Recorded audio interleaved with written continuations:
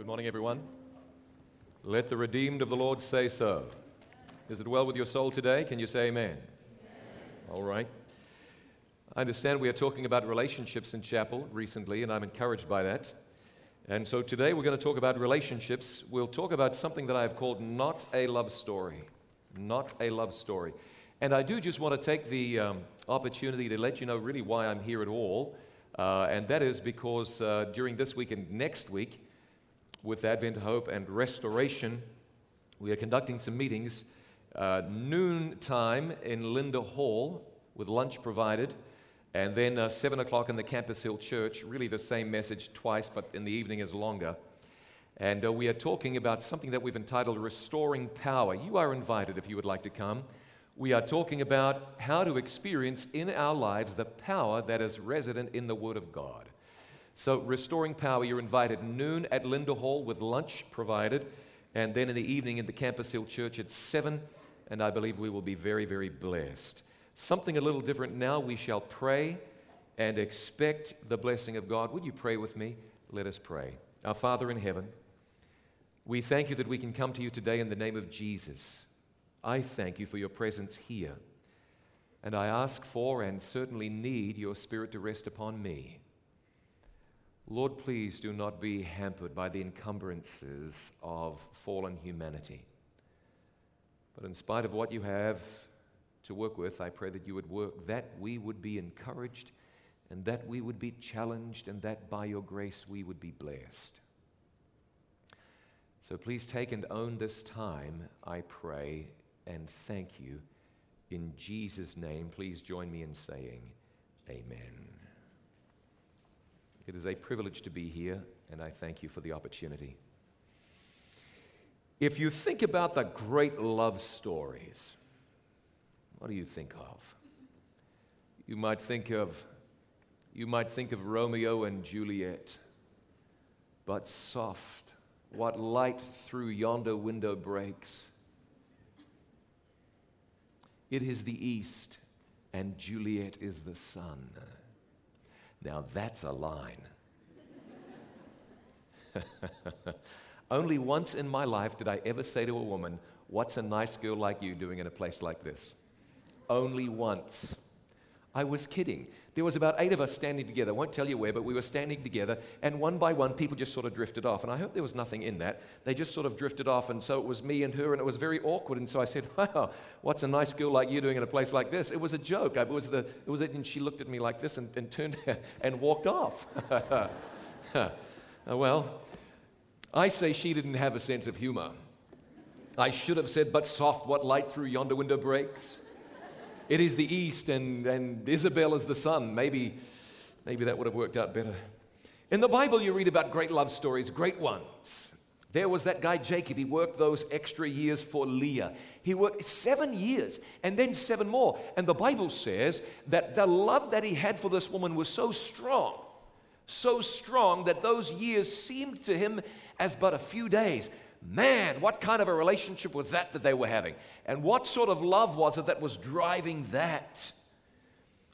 But today we're going to look at something that is evidently, patently, I would say, not a love story.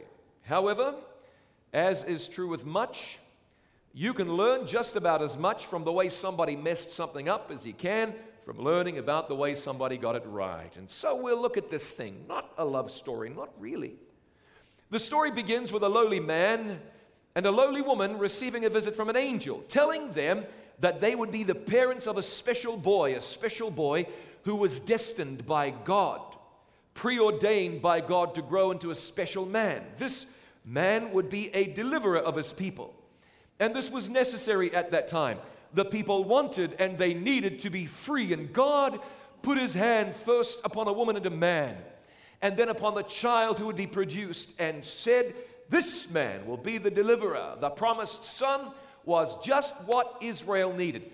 He was just who Israel needed. I have a confession to make. I don't understand the clock. I thought we had a countdown clock. We just have a clock. Someone help me, otherwise it's going to get ugly.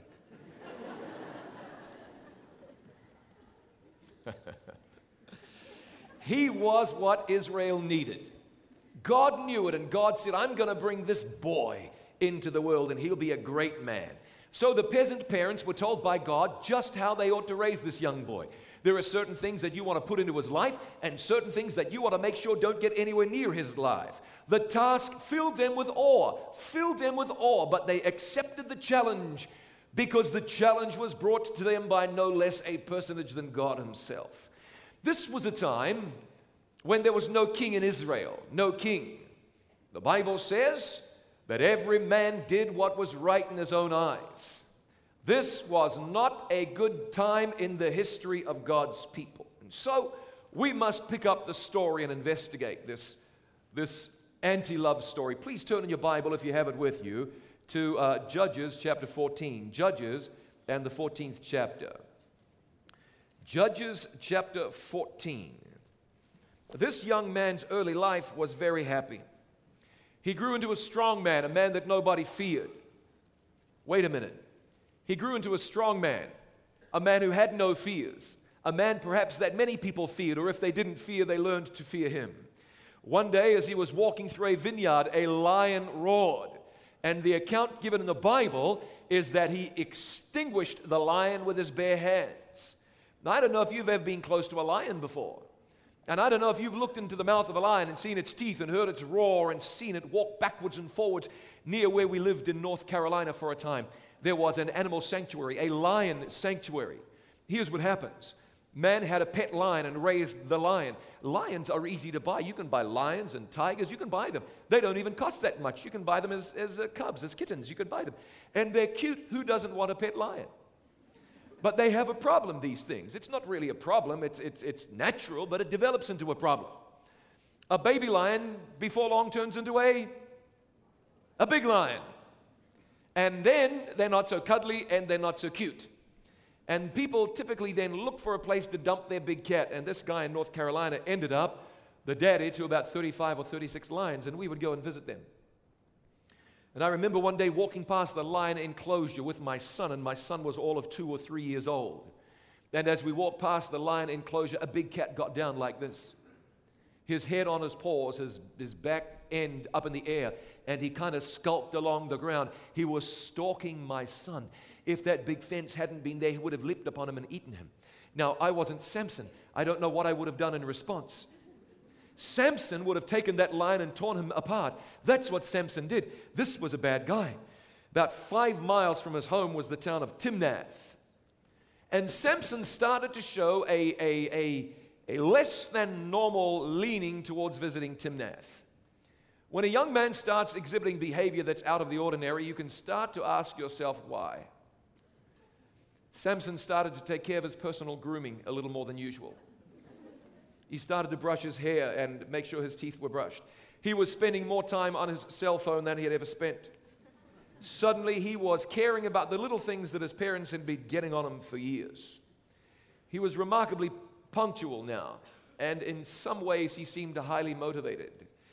You could have expected that there was a woman involved, and yes, there was. That's why he started frequenting Timnath. And if this story had been written in a contemporary key, it would have included lyrics involving roses and chocolates and dinners and perfume. But this is not a love story. Judges chapter 14, verse 1. Samson went down to Timnath and saw a woman in Timnath of the daughters of the Philistines. Really? And he came up and told his father and his mother and said, I have seen a woman in Timnath of the daughters of the Philistines. Now therefore get her for me to wife. Then his father and his mother said to him, Is there never a woman among the daughters of thy brethren or among all thy people that thou goest to take a wife of the uncircumcised Philistines? And Samson said this to his father, Get her for me because she pleases me well. We're going to learn from Samson's mistakes. This was not a love story. First mistake is that Samson decided he would take a bride from among the daughters of the Philistines. It may not be classy to say so, it may not be PC to say so, but it's biblical to say so. That's never a smart idea. I know that God has on numerous occasions blessed that and brought sunshine out of rain or clear skies out of gray skies. God has done that in spite of the choices we make, but God tells us that this is a mistake on a fundamental level. When somebody doesn't share your deeply held spiritual values. You know, you can get by with someone who likes garlic when you don't. You can get by with that. Okay, maybe not. But you can get by with somebody who likes blue when you like red, who wants a futon when you want a sofa. You can work your way through that. But when your differences are fundamental, all the way down to the basement level, when you're dealing with matters of life and death and afterlife and after death, and you don't share the same spiritual platform, it's not heading for anything very good. Secondly, we notice that this young man ignored the counsel of his parents. You know, I don't care how old somebody is. If they've got a godly parent or two, it would be wise for them to consider the counsel of their parents. Always wise. If our parents are consecrated and converted and committed, we ought to find out what they have to say. And if our parents don't fall into that category, if it's possible, maybe we can find some parents that do. And thirdly, Samson evinced that what was going on here was nothing at all about love. This was about lust.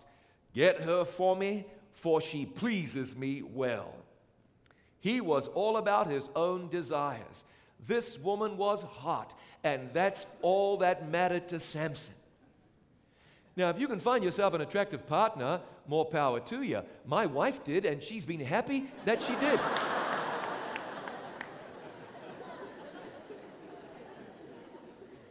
You were supposed to say amen.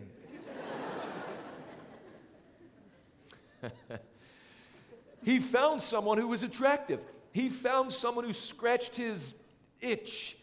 And what was he going to do? Get her for me because she pleases me well. Desire's good. I can't imagine marrying someone or getting, it's only marriage, isn't it? Marrying someone that you don't desire. That would be a mistake. Desire is great. Whether you desire a car or lunch or a better job or a particular person, desire is fine. But desire must be subordinate to the leading of the Holy Spirit of God. Can you say amen? Desire is fine, but we got to remember that God has desires. And in this life, our plan, our task, if you'll just allow me to call it that, is to find out what God's desire is and then get on board with that. Then you can't go wrong. If you leave God's desires out of the question and just do your own thing, you're going to end up in a mess. When a young man and a young woman grow together in the love of God, nothing could be better. But when selfish love takes the place of unselfish love, things end up in disaster. Relationships are great when they are built upon God's plan for a person's life. Relationships will always end in disaster if they are not. It doesn't matter how nice looking she is or how good a career he has or how much fun a couple have together. Decisions will only be blessed when they are blessed and blessed by God. To go outside of that is to court disaster, and I looked up disaster. Tragedy, ruin, adversity, catastrophe, calamity. Dad went to arrange the wedding anyhow. The wedding of the year, this was not. This was not William and Kate. This was Samson and some woman he desired. When the wedding was over, some of the guests were plotting murder. The bride was nagging her husband to answer a riddle. When he realized she had betrayed him, he got up and murdered 30 men. He went home, left her, went home to his hometown. When he got back, discovered that she had married his best man. He took revenge on the whole community, and his former wife was then put to death. Our friend made some mistakes. Now, we've all made mistakes. Nobody knows that like God does. And thank God, God is the ironer out of the crinkles or wrinkles in our lives. God is the forgiver of sin. He is the make-gooder on mistakes. God could have cast us aside years ago. Our original grandparents made a terrible decision when they ate something they were told not to eat. But God is long-suffering. God is long-suffering. To make a mistake is one thing. God can work with that. To repeat it is foolishness bordering on madness. But there is something about human beings. Perhaps we can just call it sin. Sin leads us to the place where we are prone to repeat mistakes that we have made. Eventually, Samson became the leader God called him to become. In spite of his earlier foolishness, God said, I can still use this man. Aren't you glad that God sees something in people that he can use even after we have blown it? But Samson had a moral Achilles heel. He didn't behave unlawfully the first time around. He just behaved foolishly. Round 2 saw Samson descend to the gutter. He took up residence with a woman, or at least became entangled with a woman with a bad reputation and a dishonorable profession. Her name was Delilah. And for a second time, Samson made a mistake in the pursuit of a relationship. Samson and Delilah is not a love story. I'm going to read from Judges 16 and verse 3. Samson lay till midnight,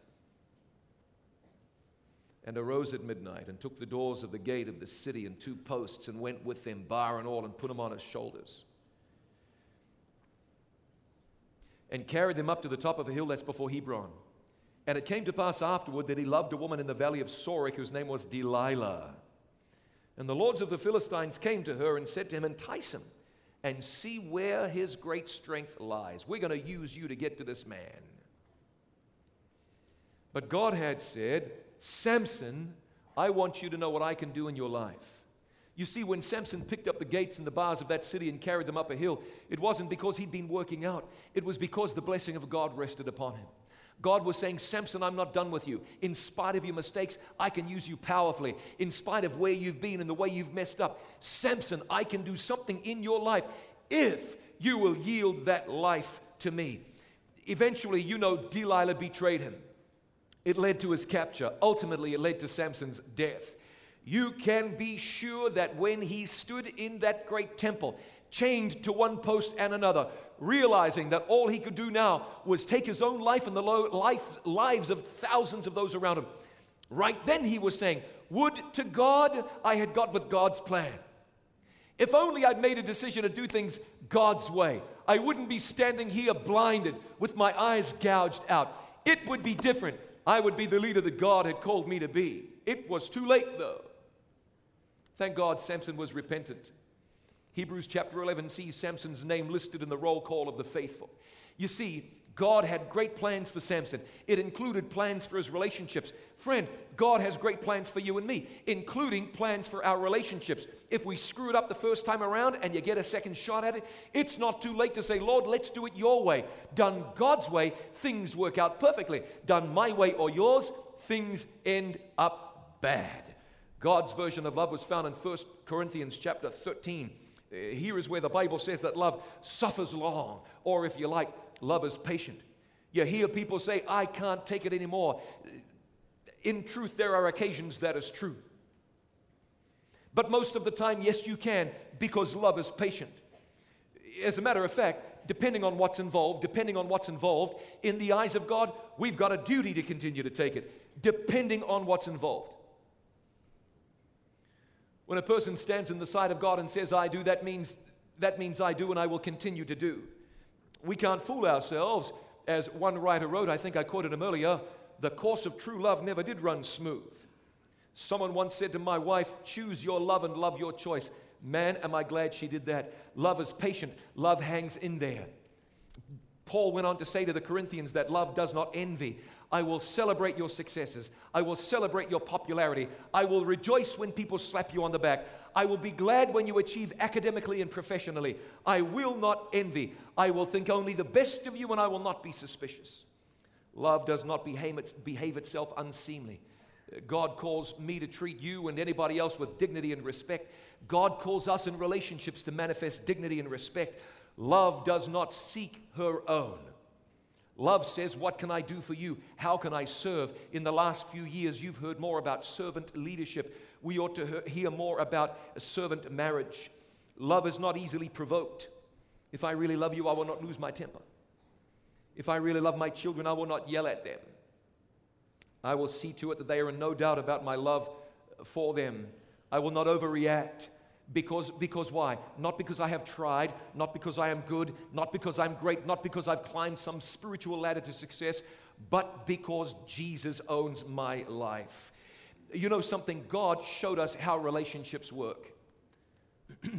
Back in the Garden of Eden, he said, you two, in there, enjoy, do what you like, have fun. Just don't eat the fruit of that tree, that's all. But they did.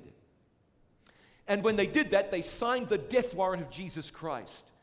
The minute Eve bit the fruit, Jesus was doomed to die. He would have to come from heaven all the way down to earth, live as a man, deal with the refuse of this world, and then die a horrible execution. He would be nailed to the cross. So, Adam and Eve had, in essence, just murdered Jesus, and what does God do? The Bible tells you God comes down and he walks in the garden, and they hear him there in the cool of the day. And God walks about the garden and he says something curious. He says, Adam, where are you? Now, he didn't say, Adam, where are you? He didn't say that. He wouldn't have needed to come from heaven to do that. Adam, where are you? With pathos in his voice, with tenderness in his voice, with love in his voice. Adam, where are you? He wasn't asking them where they were geographically. He knew that. He probably walked up to the bush they were hiding behind. Adam, where are you spiritually? Think about this. Adam, you messed up, Adam, but you know what? If you give me a chance, God says, I will take care of that. I will clean up the mess. Adam, you messed up, but it's not too late for you. You know, the Word of God says that God so loved the world that he gave. God so loved the world that he gave. He gave them a world. He loved them so much. He gave them a garden. He loved them so much. He gave them everything there. He loved them so much. He gave them each other. He loved them so much. And when they spat in his face, God said, I love you too much to let you go. I'm going to hang in there with you. You see, that's a relationship. God made a decision. He decided he would love the human family. Somebody once wrote years ago, and I don't know exactly when, love is a principle, not an emotion. I wonder if you've ever heard that before. Love is a principle and not an emotion. And so as you think about relationships with others, relationships with a significant other, now or one day, that's one thing. But before that relationship can stand on anything, there's a need to ask ourselves about the relationship that matters most, and that's the relationship with Jesus. Remember, love is a principle, not an emotion, which means that love for Jesus is a principle, not an emotion. You can be down and flat, you can be defeated and dirty, but love is a principle, not an emotion. When you feel abandoned by God and the ball isn't bouncing your way, it is then that we remember love is a principle and not an emotion. God so loved the world, and according to what we read in the Bible, we love him because he first loved us. When guided by God, love is on the right track. That's love for others. But before love for others can be anything meaningful at all, there's got to be love for God built on something, built on faith in God's word, built on a belief that God is. Listen, if he is, we can trust him. If he exists, we can believe in him. If he's there, then we can afford to have him in our lives. And when Christ is in our lives, everything about our lives is going to start looking up and not looking down. It doesn't mean everything's going to be smooth, but it means that even when it's rough, God is there. Even when it's dark, Jesus is there. If you look to Christ, he will guide you and draw you. Relationships, if Jesus is leading, he will guide and draw. If Christ is in the mix, it's going to work out okay. It was years ago, and my son was little. Some people love children because they're tax deductions, and preachers love them because they're sermon illustrations. And my son was about 6 years old. We were together with a group of, they were in fact Bible workers, young people who are doing evangelism, young, aged between 18 and 48 is getting younger every day. I asked them a question. I talked about a couple of verses in the Bible. I said, we're saved by grace through faith, but over here the Bible says, strive to enter in through the straight gate. What then? Reconcile this for me, you Bible students. Help me. And I looked at the first, and he looked at his feet, and I looked at the second, and she looked at her friend. And I looked at her friend, and she looked up. I don't remember where she looked. She looked somewhere. Went around the circle. He's not working. Got to the last one, and he was honest enough to say, I don't have a clue. I said, well, I was about to say something that I hoped was profound, when that 6-year-old boy spoke up and he said, Daddy, I think I know. If you've had children, then you know that there are times that you die a little death for your kids, you know. It's like when they're doing scripture reading in church and they forget it. You go, oh. You love them and it's fine, but you go, oh. Or if they're in the school play, and they forget their lines, you go, oh. I asked a theological question. My son said, Daddy, I think I know. I was going to say, not now, son. But doing that to a kid can be rough. He wanted to express himself. Daddy, I think I know. I said, what is it then? What do you think, son? What did you say? He was sitting in the back a little bit, and he said, I think it's this, Dad. He said, I was listening to a CD, a story on CD, the one about Christiana. I said, what? You've heard of John Bunyan's Pilgrim Progress? Yes, Pilgrim's Progress.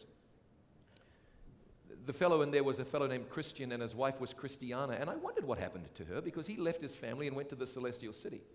I thought, what about her? Well, Bunyan wrote a book about her too. And this was what my son was listening to on the CD, you see.